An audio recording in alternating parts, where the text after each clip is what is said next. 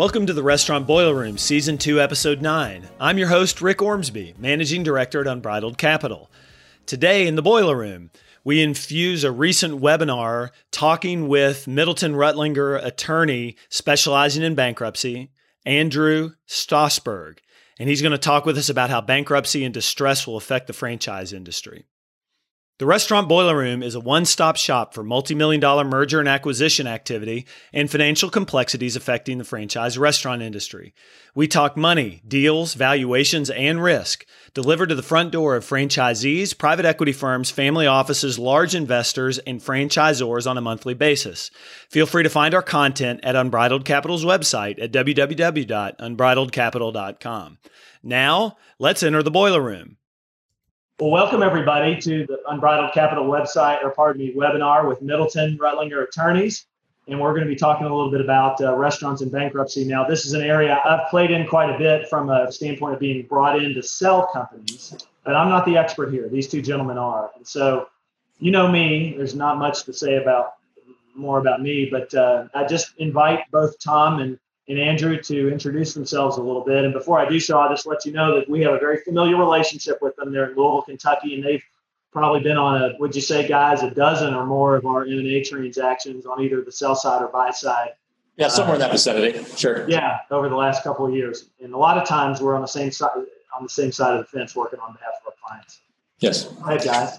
Hi, I'm Tom Ice. I've been a lawyer now for almost 25 years. I started out as in-house counsel with Steak and Shake and moved back to Louisville, as Rick indicated, back in 99. And I've been with Middleton since then. I'm chair of our business group. Most of my adult life has been spent working with restaurants, particularly in the QSR industry, Pizza Hut, all the Yums, Papa John's, McDonald's, Wendy's. Pretty much you name it, I've touched upon it. It's a new environment we're living in now, and Andrew and I will talk about that. But I invite Andrew to introduce himself now as well. Hi, I'm Andrew Stosberg. I've been practicing for about 20 years, and my background is corporate, I would call it corporate financial distress issues with a concentration on business bankruptcy and business insolvency issues. Obviously, in this environment, things have become challenging with all constituencies, business owners, landlords, franchisors, lenders, etc. So there are a lot of moving parts on the chessboard, and the time for practicing and understanding savvy, I call it negotiating issues, identifying them is what I enjoy. That's my background. And there's a lot happening in the area of financial distress. And Tom and I look forward to getting into that this afternoon, particularly with a focus on the restaurant industry. Thanks for the introduction, guys. Here's basically for everyone watching and listening, there's a summary of what we're going to talk about. We'll go through just a little bit of an introduction to bankruptcy and what's going on in the restaurant industry from these gentlemen's perspectives. We're going to talk about what happens when distress hits. We'll go through Chapter 7, Chapter 11, Chapter 5 of the bankruptcy codes for you guys' familiarization. Through this, I hope we're going to be able to lay out some specific examples. What I've learned from talking to these gentlemen is that it's difficult to make an example that fits every type of distress situation because they're all completely different from one another. But nonetheless, maybe we can kind of develop some themes and think about a couple of examples that might be helpful to you. We'll talk about how the franchisor plays in this process, and then maybe conclude with just a summary of what to do if you are in trouble. So again, I would just say before we get started, and then I'll turn it over to these gentlemen, I don't get a lot of joy out of talking about people's distress and problems, but the bankruptcy process or the threat of bankruptcy process can be a useful tool to right size and make a business more healthy when difficult times arise. And so with that, I'll turn it over to Tom and Andrew. Thank you. First, while this is a distressing topic for a lot of people, a lot of positives can come out of both analyzing this as a potential option, as bankruptcy as a potential option, and just examining your company. So we hope to turn this into a positive discussion on ways that we can all come out of this ahead. I'm just going to touch on the marketplace briefly. We all know if we're struggling or we're not. QSRs seem to be outperforming, and surprisingly so in a number of industries, while others are struggling. With that being the case, though, bankruptcy filings are up, not surprising at all, over year to year, and leading the way are restaurant bankruptcies. But there is some light at the end of the tunnel, as Rick alluded to, and we talked about before this started. We have seen an uptick in our M&A deals, and Rick has as well. And when I read all the analysts, there is a substantial bet that the food service and restaurant industries are going to come back pretty strong. To that end, Congress is right now looking at the Restaurants Act. It's been proposed. It has bipartisan support. We expect it to be passed, but until it passes, who knows? But we're looking at $120 billion being put into the restaurant industry, primarily to assist with independent, non-publicly traded restaurants and franchisees with 20 units or less. And these are grants. It's not a loan. It's not a PPP. So the first round of funding would be provided to those that have $1.5 million in sales or less in 2019 on a per unit basis. So what you would get is the difference between your 2019 sales and what your projected 2020 sales are. So if you have $1.4 million in sales in 2019 and you're projected to do $1 million in 2020, you get a $400,000 grant from the federal government to assist with maintenance, utilities, payroll. It's a whole laundry list of things, but it's a wonderfully positive thing and really being pushed by the supply chain. So if those things don't work and somebody's forced to look at bankruptcy, there's something to consider in this first. Andrew and I refer to this as the path of last resort. First, most of the franchisees are going to have personal guarantees of some sort, whether they're with their lenders, landlords, suppliers, or the like. When you put your company into bankruptcy, that doesn't do anything to alleviate the issues associated with your personal guarantee normally. There are some instances where it could, but more often than not, the personal guarantees will remain in play and are subject to enforcement. So those business owners are then forced to decide whether they're going to put themselves into bankruptcy as well, even if they can. If not, then the filing of the business bankruptcy could have a negative effect on them personally. Second, and I'm sure that most people on this call have been dealing with some sort of forbearance and abatement agreement. They somewhat speak for themselves, although you can get creative. But what I wanted to touch on here is we are first and foremost in a relationship business, whether it's with our lender, our landlord, our supplier. It's important throughout your relationships to try to keep these on as positive basis as possible, being as proactive as possible so that you can work out the deals in a more amicable fashion as they come due. It's easier to work with somebody you trust and you're friendly with than somebody that you're not. I'm right now dealing with a situation with a landlord and a tenant that they hate one another. And they hate one another primarily because they've never listened to one another. And they just, maybe they're not trusting folks to begin with. But it's causing the deal that should be worked out to not just simply not be able to be worked out. So what we're looking to do when forging these relationships, remain open, remain in contact, so that when bad things happen, you're not dealing with a distrusting environment. We can go to the next. Example of a forbearance agreement, Tom? What would be an example? What we've got is what happened more often than not when COVID hit was the PPP money came out, restaurants were forced to be shut. So we contact the landlord and the landlord said, okay, I'll work with you, but we need to get something in return. So we'll give you a forbearance and rent for April, May, and June, but we want 6 months added to the back of the lease, or we'll increase rent in 2021 to make up the difference. The heartening thing as a lawyer is we spend so much of our time fighting with people or negotiating with people. Almost universally, people worked with us, and I represent landlords and tenants. And a few cases to the side, like the one I just alluded to, more often than not, we've been working together. As we have further shutdowns, if they do come, I don't know if that market will continue because landlords have bills just like anybody else. So I remain hopeful, but everybody's got to work together for that type of system to work. The other thing that our franchise clients are going to know if they are borrowing money, which most of them are, is these forbearance agreements are important when it comes to the banks where they borrow money as well. Right. Yeah. Just like landlords. Okay. Yeah. Next slide. Next one is mediation. Courts are largely closed or limited or not going to hear you. And in some cases, there are ordinances or statutes preventing lenders or landlords from foreclosing anyway in this environment. So the economy's still got to move. And in the case where that I alluded to before, the landlord and tenant hate one another, that attorney and I, the attorney for the landlord and I discussed having a mediation. So that seems likely. I got a talk with another one of my partners, and they are going to mediation to try to keep the ball rolling because even if we're fighting and payments can't be made, we still need one another. And services have to be provided. We need to keep the ball rolling.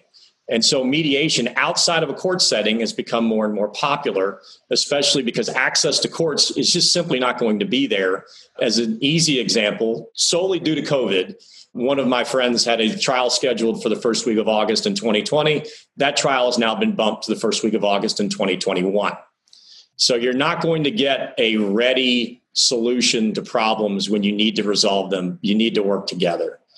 And mediators, especially when there's an emotion in the room, can help get that done.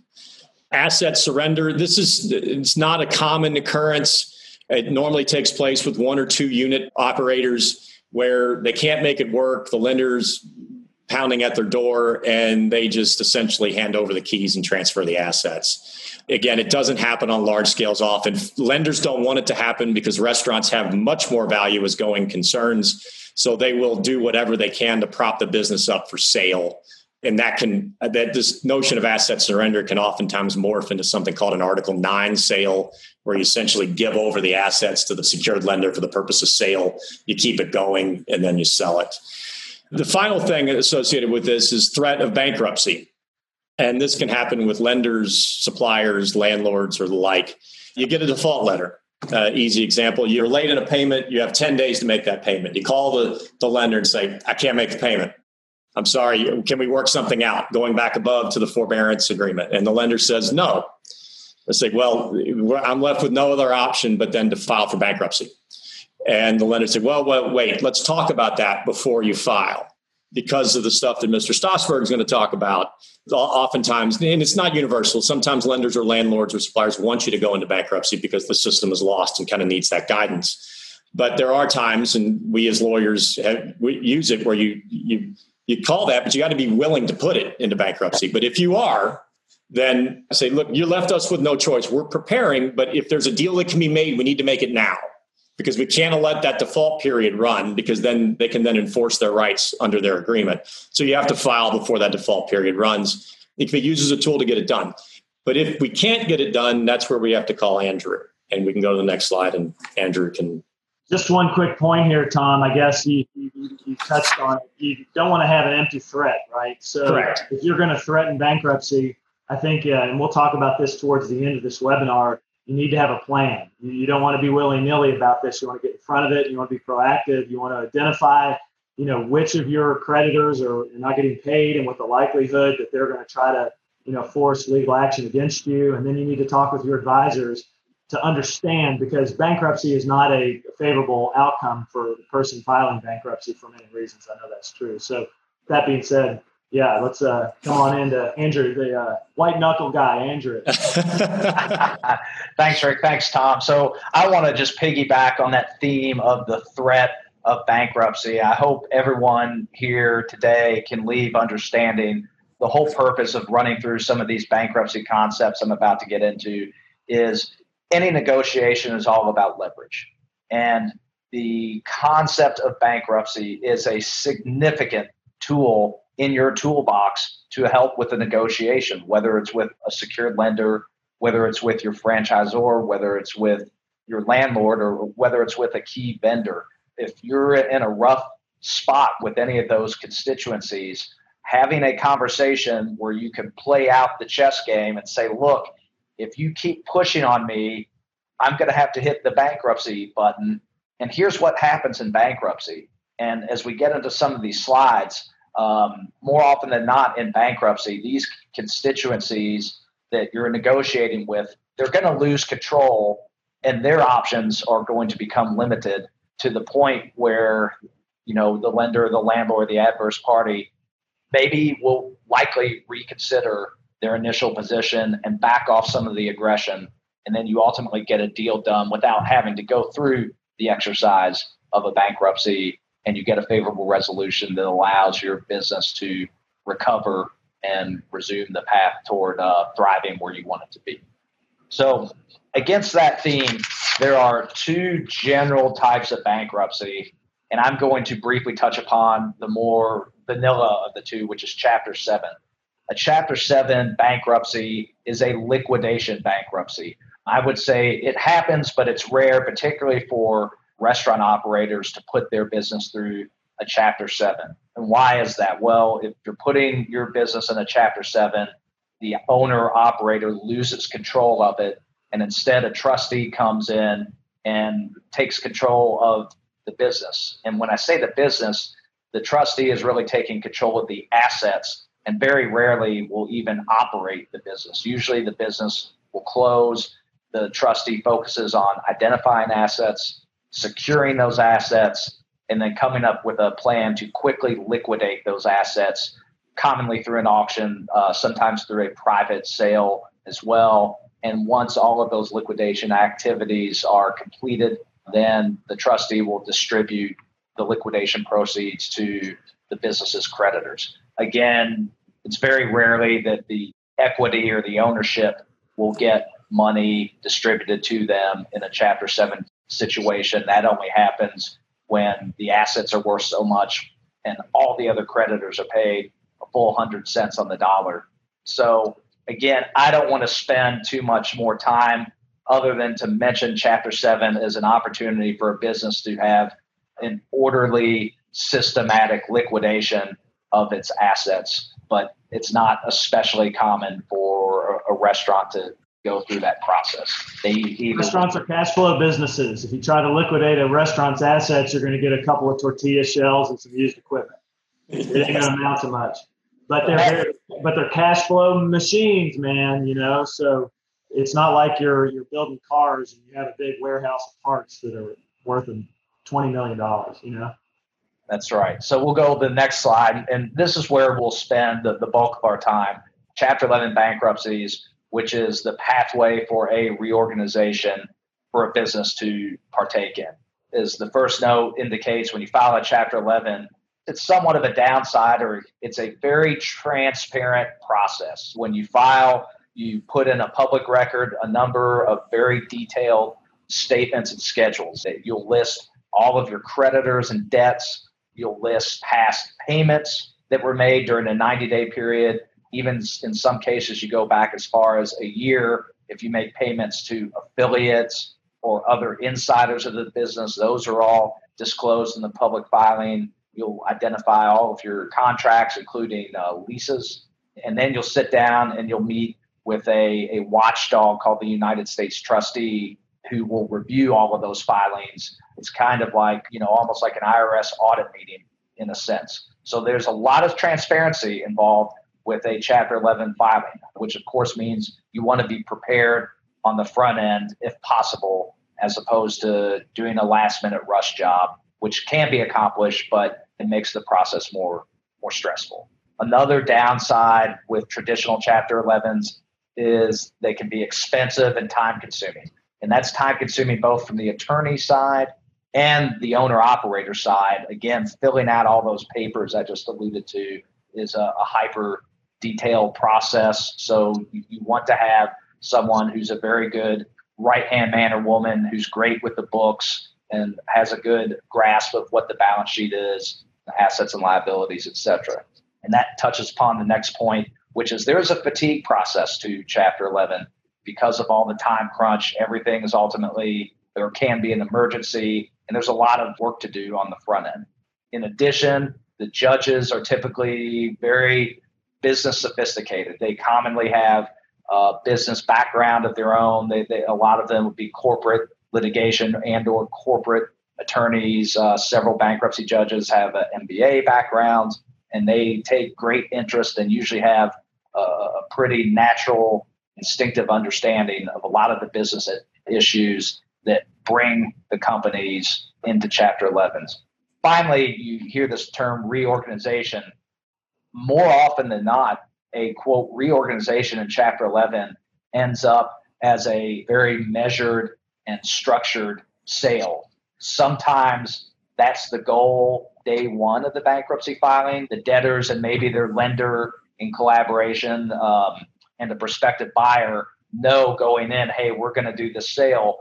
But for a variety of strategic reasons, it makes sense to accomplish the sale in a bankruptcy as opposed to doing it outside of a bankruptcy. So the quote reorganization oftentimes can be a sale. Sometimes it's a planned sale that I just alluded to. Other times, if the bankruptcy stretches out for many months and the key creditors and or the judge get, we'll call it fatigue, then there'll be a push and the debtors will ultimately be, for practical or legal reasons, forced to do some kind of a sale. It could be an auction or it can be a private sale where we bring in, the debtor can hire an unbridled to help broker that deal, solicit prospects, and get a deal done. I'll touch on a key point for buyers of units in bankruptcy. Love Chapter 11 bankruptcy sales, which are commonly referred to as 363 sales. And the 363 is a reference to a commonly cited provision in the bankruptcy code.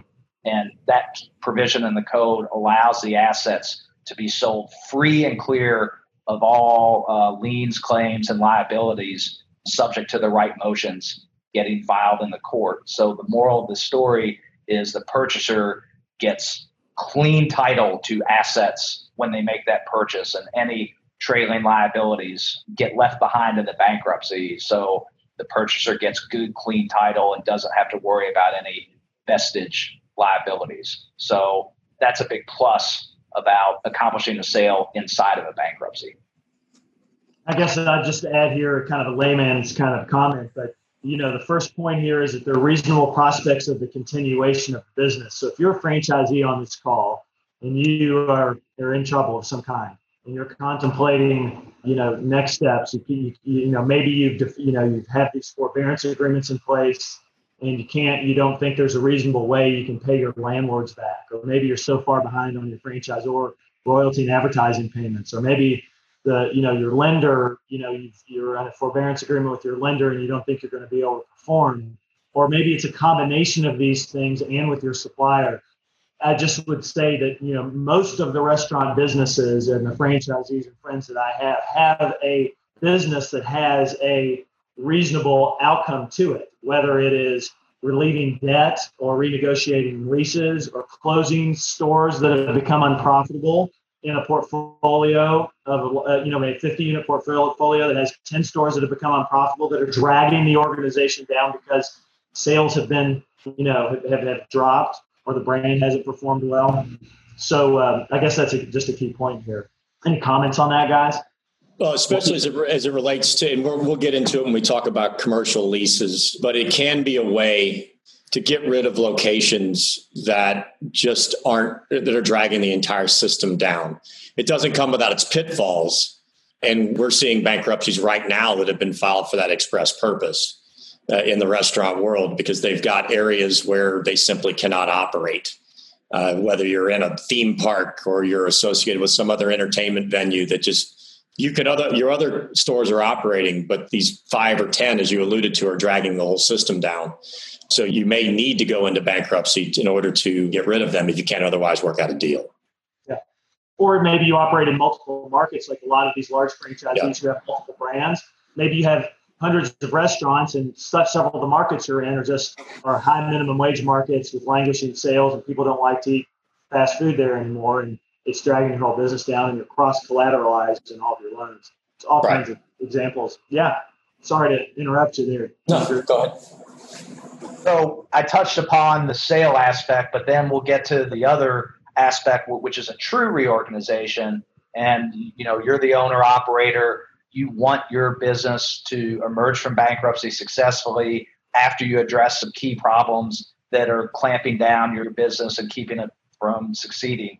So the way you do that in Chapter 11 is ultimately through the preparation and filing of a plan of reorganization, which has to be approved and confirmed by the court.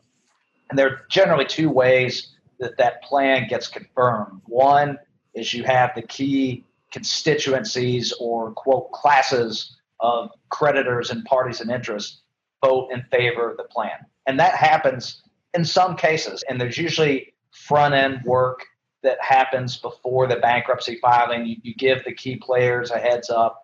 I'm filing for bankruptcy, and here's why, and here's what I believe can be accomplished, and will you generally support this, subject to seeing everything be filed in the bankruptcy? And most of the key players say yes, and then the filing occurs, and the Chapter 11 process moves along relatively quickly with a limited amount of contested matters and adversarial skirmishes.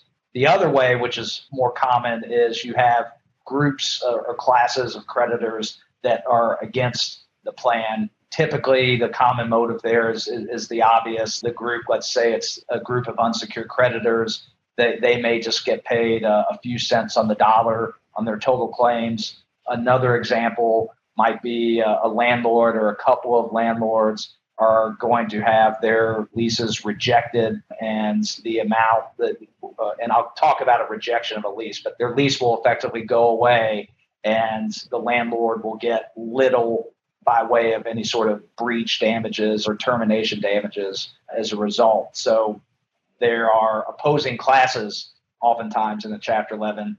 However, the plan can be, quote, crammed down, and that's point number 2, where if you have one class of creditors, a majority of whom in number vote in favor of the plan, and that majority also has to be 2/3 in total dollar amount of the class. So there's 2 metrics you look at, the majority number and the 2/3 supermajority of the dollar amount of the class claim. If you get a group of creditors to vote in favor of the plan, then the other groups of creditors that are against the plan, their objections are overridden and the plan is, quote, crammed down on those dissenting creditors. Now, a key part of cram down, and this is going to be important when we start talking about the brand new sub-Chapter 5 that was recently passed that's especially designed for small businesses. A key point of cram down is when creditors are not being paid in full, the ownership can't survive. The current equity cannot survive and maintain the ownership unless they put, quote, new value into the bankruptcy plan, which typically is they write a significant check to help fund the plan. So in other words, the owner's going out of pocket a significant amount of money to maintain his or her ownership in the bankrupt companies because of the cram down situation. So that's not always feasible and certainly not appealing to an owner who maybe already has his or her own financial distress issues because of the personal guarantee obligations, or they put a lot of their savings in to try to save the business on the front end. So cram down is challenging sometime on the ownership. A question for you, Andrew. Just out of percentages of the deals you've done, how many of these Chapter 11s go by consent versus cram down? I mean, 50-50 or, that's probably a tough question, but. It is. I would say it's certainly more often than not, it's going to be crammed down. It would be less, maybe 75-25 in favor of crammed down, maybe 33-66, something like that.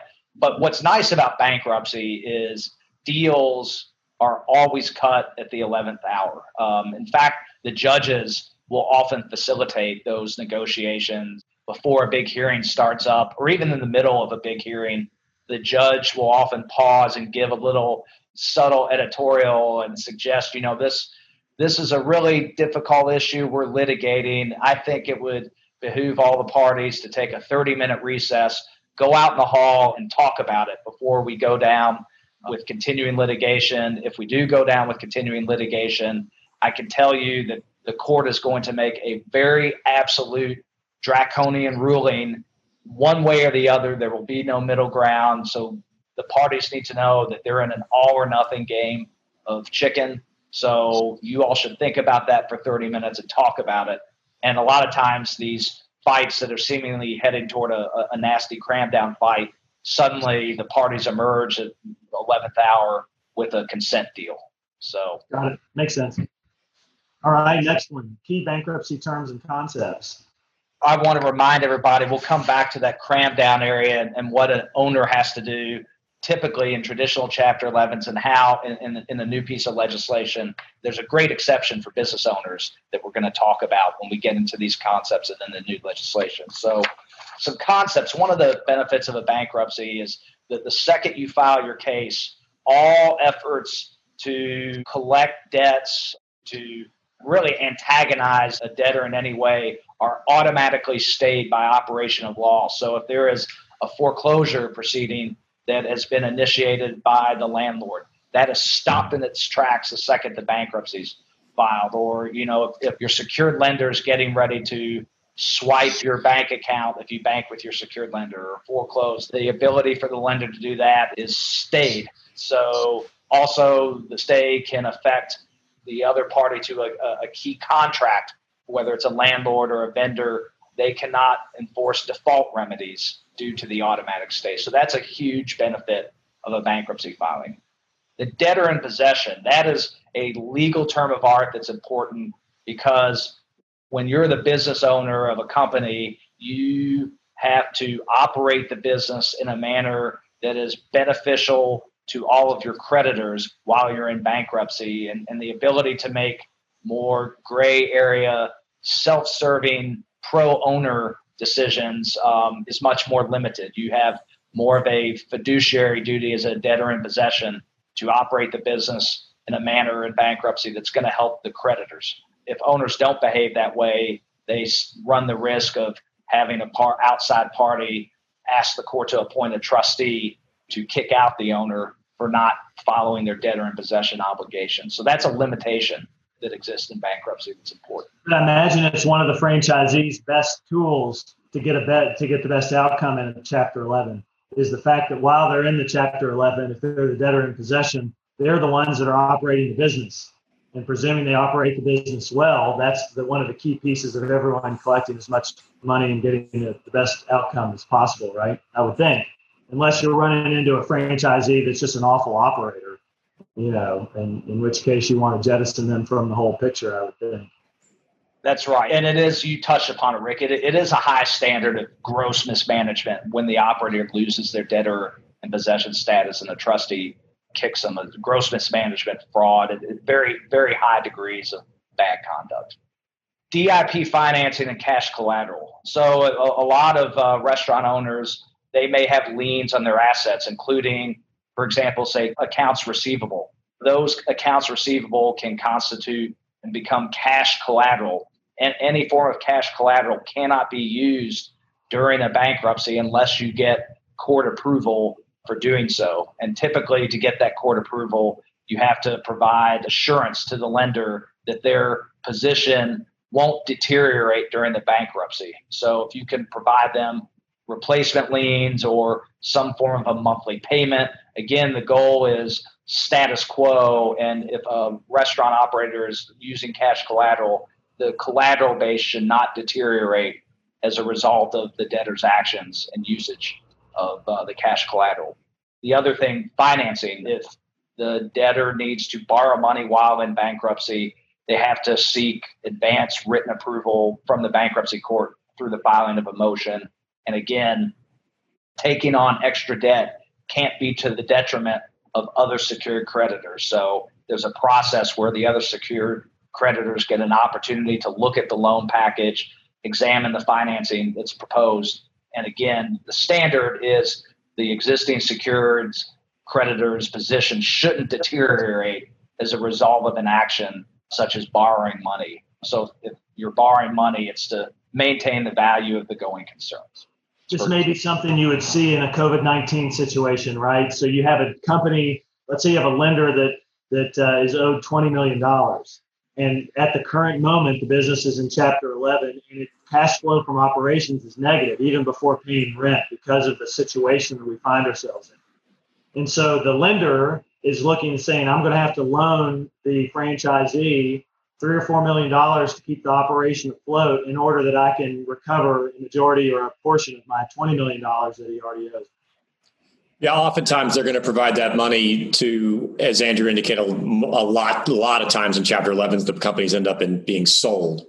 So the DIP lender will provide that money, and it's usually the secured lender in the first place, in order to keep the going concern, to keep the value elevated, so somebody like you can assist in the sale of the company. Right. And all that, a common tool used to address these issues we're all raising is there is a detailed budget is employed. So all the parties looking in on the case have a roadmap.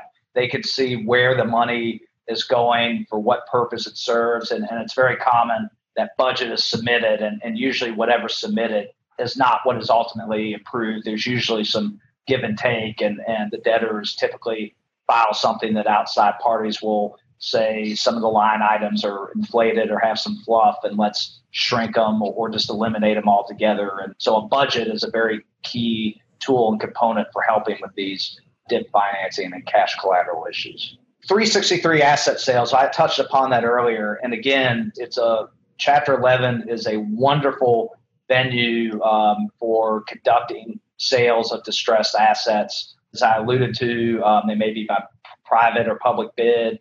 Typically, the debtors will hire outside professionals, whether they're brokers, investment bankers is needed to help with these asset sales and to help get them completed. Again, the sale process is extremely transparent. In the case of an auction, there are usually bidding procedures that are approved and filed with the court, and then the auction occurs consistent with the bidding procedures that have been presented and approved.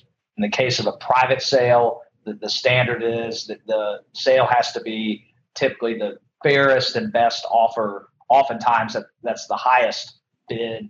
But then you get into quagmires where, for example, you may have one buyer that wants to buy 10 units for X amount, and then you have another buyer that wants to buy 5 of the 10 units, but the purchase price for the 5 of 10 units is maybe 80% of the first buyer who wants to buy all 10 units. So how do you compare which of those two offers is highest and best? And that's an example of a challenging situation that will ultimately be addressed and decided by the bankruptcy judge. There's a quick evidentiary hearing, and usually a lot of times it's funny how many last minute ups in the purchase prices happens between those two competing parties. But private sales happen all the time in Chapter 11, and Chapter 11 is a great venue for the purchasers because, again, at the end of the day, they're going to get assets free and clear once the bankruptcy sale process is completed.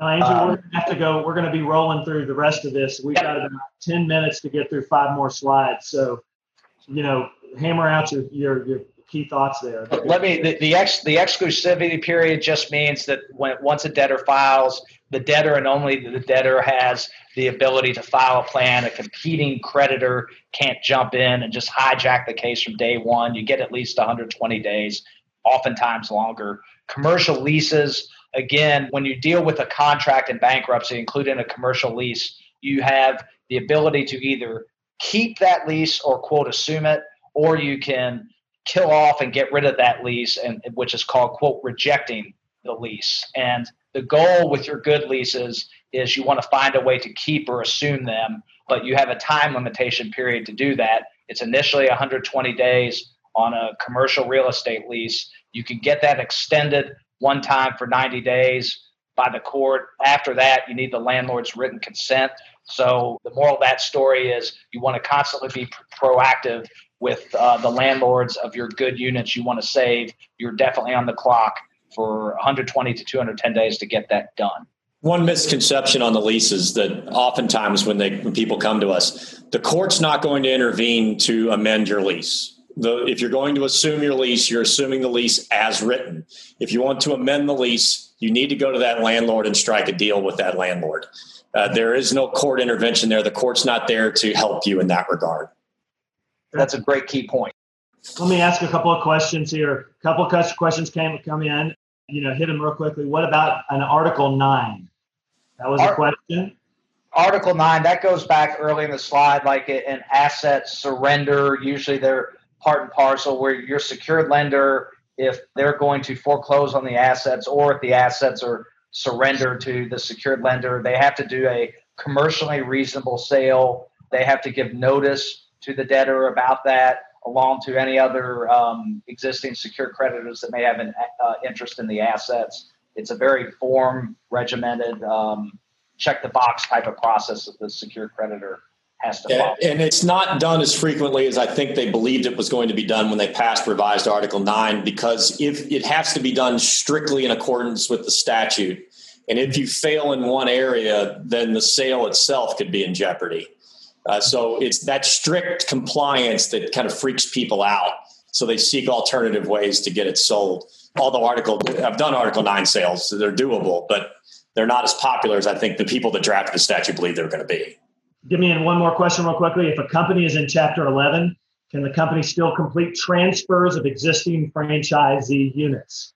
Would the transfer be subject to an approval by the trustee? Can they offer new franchise agreements? Well, that sounds like multiple questions, but the short answer is I'll give the best lawyer answer is maybe. But those things can be accomplished in the bankruptcy court. They would need to be disclosed and approved by a motion that would be evaluated by the court, and parties in interest in the case would have an opportunity to object if they feel like it was appropriate or not appropriate. But that my guess is the question is no, you can if you're in bankruptcy, just sell some of your units on the side. I think that's the nature of the first question. It would be subject, right, to the entire process. That's Section 3.6. Any sale of property in bankruptcy that is outside the ordinary course requires court approval. Sales of assets that are ordinary course, if you're a restaurant selling your food, that you don't need to run to the court every time you want to sell a value. Here's a question. What about personal guarantee? In reality, is my personal home in danger? In your career, have you seen bankers go all the way to personal guarantee to recover every little bit? I mean, this is going to be probably a central question of people. Well, I think that's a fact-specific and fact-driven argument. Yes, the answer is absolutely seen and witnessed the $10 million check be written on a personal guarantee. Oftentimes they're fought in some capacity for some reason, some underlying intervening fact will get in the way. Sometimes it's a relationship that the banks are looking to preserve long-term, so they'll strike a deal for less. Because oftentimes these guarantees say you're guaranteeing the entirety of the debt. Let's say there's $10 million owed. The company may have $6 or $7 million in assets. Well, the guarantee will let that bank go after the $10 million immediately without going after the assets of the company. But sometimes the bank will look at that and say, well, look, we're not looking to ruin somebody. We're going to take whatever now. We're going to preserve a right, and we're going to foreclose on those other assets, get the value of those, and then seek the difference in the guarantee. But it's a wide spectrum, and one that some banks are known and notorious for being really difficult. Others are not. But it goes back to something I said before. You're less likely to have a draconian action taken against you if you have a good working relationship with your bank and you stay on top and you're not viewed as being somebody who's fraudulent or lying. Okay. So maintaining these relationships, don't stick your head in the sand. When you know you're going to default, call your banker and tell them, I'm going to have a problem here. I want to sit down and talk with you. I want to work out a deal. Maybe that keeps you out of bankruptcy. Maybe it doesn't. But trying to keep the exposure on the personal guarantee as limited as possible is the primary goal here for probably most of the people on this call. Yeah. I've seen this many times happen, since there's very few assets in a restaurant beyond the cash that it generates. If you do have a significant personal guarantee that's at risk and you're considering a bankruptcy, just remember that you do have some chips at the table. You operate the business. And if you don't operate the business well, the business immediately, I can tell you this, the business immediately drops in value. And then in the sale, the creditors immediately get less value for their business. So you do have some negotiating tools if you're a good operator and you're in a bad situation. That's all I'll say. Yep. Here you go. Let's share screen and hop back into this, gentlemen. Thank you very much. So number 12, slide 12.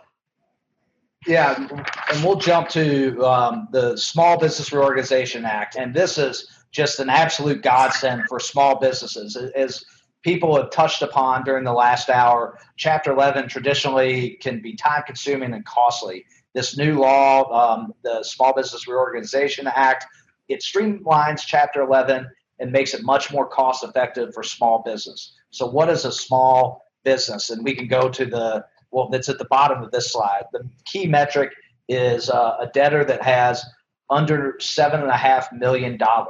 And that threshold used to just be about $2.7 million change. But recent legislation under the CARES Act, the Corona Aid, Relief, and Economic Security Act, bumped that threshold up, almost tripled it. So it's a real godsend for small businesses that there is now this sub-Chapter 5 within Chapter 11. And if we can go to the next slide, Rick, I'll highlight some of the key differences between traditional Chapter 11 and this new sub-Chapter 5, which are all good for business owners. The first point, the Chapter 11 plan filing period is 90 days generally, and you don't have to file a disclosure statement with your plan. A disclosure statement is a time-consuming process and costs a significant amount of time and money to prepare. So that's gone. That's great for the business owners. 90 days is also, in the world of bankruptcy, is a real accelerated time period. So everybody, there's a heightened sense of urgency to get a plan filed quickly, which is good because that's going to keep the administrative costs down if you're not in bankruptcy for a long time. A debtor, the second point, a debtor can repay its debts over a 3 to 5 year plan using disposable income, and there's, quote, no absolute priority rule. That's what I touched upon earlier in the cram down situation. In regular Chapter 11, if creditors aren't being paid in full, the owners typically have to go out of pocket a significant amount to help fund the plan. Small business reorganization, subchapter 5, different ballgame. The only threshold is over a 3 to 5 year period. Are creditors getting paid with the company's disposable income? And if the answer to that question is yes, and that plan's confirmed, the owner can emerge from bankruptcy, continuing to own the company without going out of pocket. So that's a huge win for the owners. Yeah, this is just to stop, just to get pile on top of it. I don't know like this stuff like you guys do, but this subchapter 5 sounds like an awesome and better situation for a small franchisee, right? I mean, like all of a sudden I'm like, whoa, this is like a million times better, right? Go talk to your lawyer, right? Another huge benefit, just to piggyback on Rick's comment, a trustee, instead of having a creditors committee, which I haven't mentioned, but there's just a trustee. Now, a creditors committee in regular Chapter 11s, they serve as a watchdog for the unsecured creditors, but a lot of times they can be very obstructionist in terms of the debtor's efforts to get a plan confirmed or to get an asset sale done. And all that, what I'll characterize as obstructionistic behavior, runs up the cost of the case and it delays the case. Instead, you have a trustee that's appointed, and the role of the trustee in subchapter 5 is really like a mediator. They want to see a plan confirmed, and they will make suggestions that they'll issue spot for the case, and then they'll encourage sides. If you do this, I'm going to support the plan and not object to it. So they kind of lead the horses to water, if you will, in terms of what needs to happen to get a plan approved. So having that trustee, unlike other cases, is a real valuable resource in a subchapter 5, Chapter 11.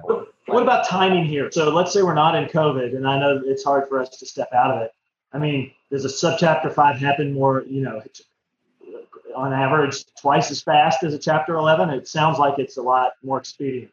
Because this is so new, there's no data for me to objectively answer that, but it's going to happen 2 to 3 times faster, if not a higher multiple even. I mean, some Chapter 11s go several years until they get their plan, but, we're talking a time period of 3 to 6 months for confirming a Chapter 11 plan in subchapter 5, whereas, it's common for a bankruptcy to go a year or beyond before a Chapter 11 plan is confirmed. So that's really helpful. Heightened efficiency. Finally, another benefit to the owner, and this gets to personal guarantees. If a debtor's owner mortgaged his or her primary residence as security for the business loan, the individual the company debtor plan can modify that individual's mortgage loan as part of the bankruptcy. In regular Chapter 11, that can't happen. The individual owner would have to file his or her own separate bankruptcy in Chapter 7 or Chapter 13, or maybe a personal Chapter 11 to get that done. Now it's streamlined. If the only reason the owner would ever even think about individual bankruptcy is just because of this stinking, rotten, nasty mortgage on their house, then they get to bake it into this small business subchapter 5. So it's much more fair to the owner, much more concise. It's a real win. So those are some of the highlights under subchapter 5. The bottom line is subchapter 5 is an absolute win for small businesses and their owners. I'll burn through these last couple real quickly. In my experience in dealing with franchisors, what franchisors typically are concerned with are damage to brand reputation and closure of units when it comes to a bankruptcy. We're in a headline reading society. People don't typically read the articles, and if they do, they're not very well written or they don't understand what they're talking about. So in this case, when they read so-and-so's into bankruptcy, the immediate thought to a lot of companies or to a lot of people when they read that is that brand must be suffering in some way without knowing the underlying facts, such as death of an owner, a pandemic, you name it. It could be a whole laundry list of reasons why something is put into bankruptcy. So franchisors don't want that. And franchisors make money by having more units. So they don't want to see the royalty streams go away. Now, notwithstanding the fact that your franchise agreement, your loan agreement, your lease, and your supply agreement, they all have the provision that if you file for bankruptcy, it's a default under the document. The automatic stay would still apply. That provision is simply unenforceable in most cases because the fact that you're in bankruptcy, they still have to go to the court to approve. We can go to the next slide. Yeah, that's an important provision for sure. So, I mean, all those documents that everybody has signed with that language in it, the fact that you filed for bankruptcy, they're subject to the stay. And the fact that language is there doesn't mean that the bankruptcy goes away. They still have to seek court approval to go after their remedies. Franchisors normally know this, and they want to work with you in a lot of the ways we discussed above to keep you out of bankruptcy when they can. Sometimes that just simply can't happen, and you've got to go. But one thing to keep in mind when you're trying to make these decisions is, again, we're in a relationship business. And I've had instances where clients went into bankruptcy. They did a good job of emerging. They did their job. But that relationship with the franchisor was forever damaged because of the things we discussed above about loss of units and brand reputation. And so they carried the scarlet letter B on their chest for the remaining time they were a franchisor until they were sold. And they ultimately had to sell because they didn't feel like they were wanted anymore. So while it can be a means to get out, it's not necessarily the end. So the final slide we have here, and it goes to kind of we can skip it. Just be prepared, be proactive, get in touch with your people. First and foremost, do not let problems sit. Deal with them on the front end. When you have problems and you let them sit, bad things happen. Yeah. I think that's probably the big takeaway here is don't put your head in the sand, seek professionals to help you if you're in trouble. And then you said it's a relationship-driven business, right, Tom? So we want to be in front. We want to be communicating with our lender and our landlords and our franchisor to alert them of problems before they happen. And then we want to work out solutions as reasonable people, and usually that can happen. Yeah, and one final thing on that is I think we oftentimes think of lenders, franchisors, landlords, suppliers as adversaries. What I think one of the things that I've learned in this pandemic is that people are starting to get over that for the most part because they realize they need one another. It's much more symbiotic than people even realized in the beginning. So we need to take every effort to keep those relationships positive when you can. Now, you can't always. You're going to have disputes. But keeping the relationships open, honest, and positive is a good thing. Yeah. Thank you, Tom and Andrew. You can, listening to this webinar, you can tell they're experts in their field. Here's their contact information. Obviously, feel free to reach out to them. We'll provide you with an email so that you can get a copy of this webinar. And if you can always reach out to any of us with questions if you're going through this process at all. And then we just thank you so much. And thank you, Tom and Andrew. You guys did a great job. And many blessings to all of you watching this webinar. And let's stay positive and let's go get them. Great. Thank you, Rick. Thank you, Rick. Awesome. Take care. Bye-bye. Thanks so much for entering the Boiler Room today. You can find our podcasts on iTunes, Google Play, Stitcher, TuneIn, and Spotify. If you like these podcasts, please listen, rate, and review. I also encourage you to visit our website at www.unbridledcapital.com for the best franchise M&A and financial resources in the industry. Our website includes podcasts, videos, white papers, webinars, and a list of our M&A transactions. Please note that neither Rick Ormsby nor Unbridled Capital LLC give legal, financial, or tax advice. These podcasts represent opinions that have been prepared for informational purposes only. We expressly disclaim any and all liabilities that may be based on such information, errors therein, or omissions therefrom.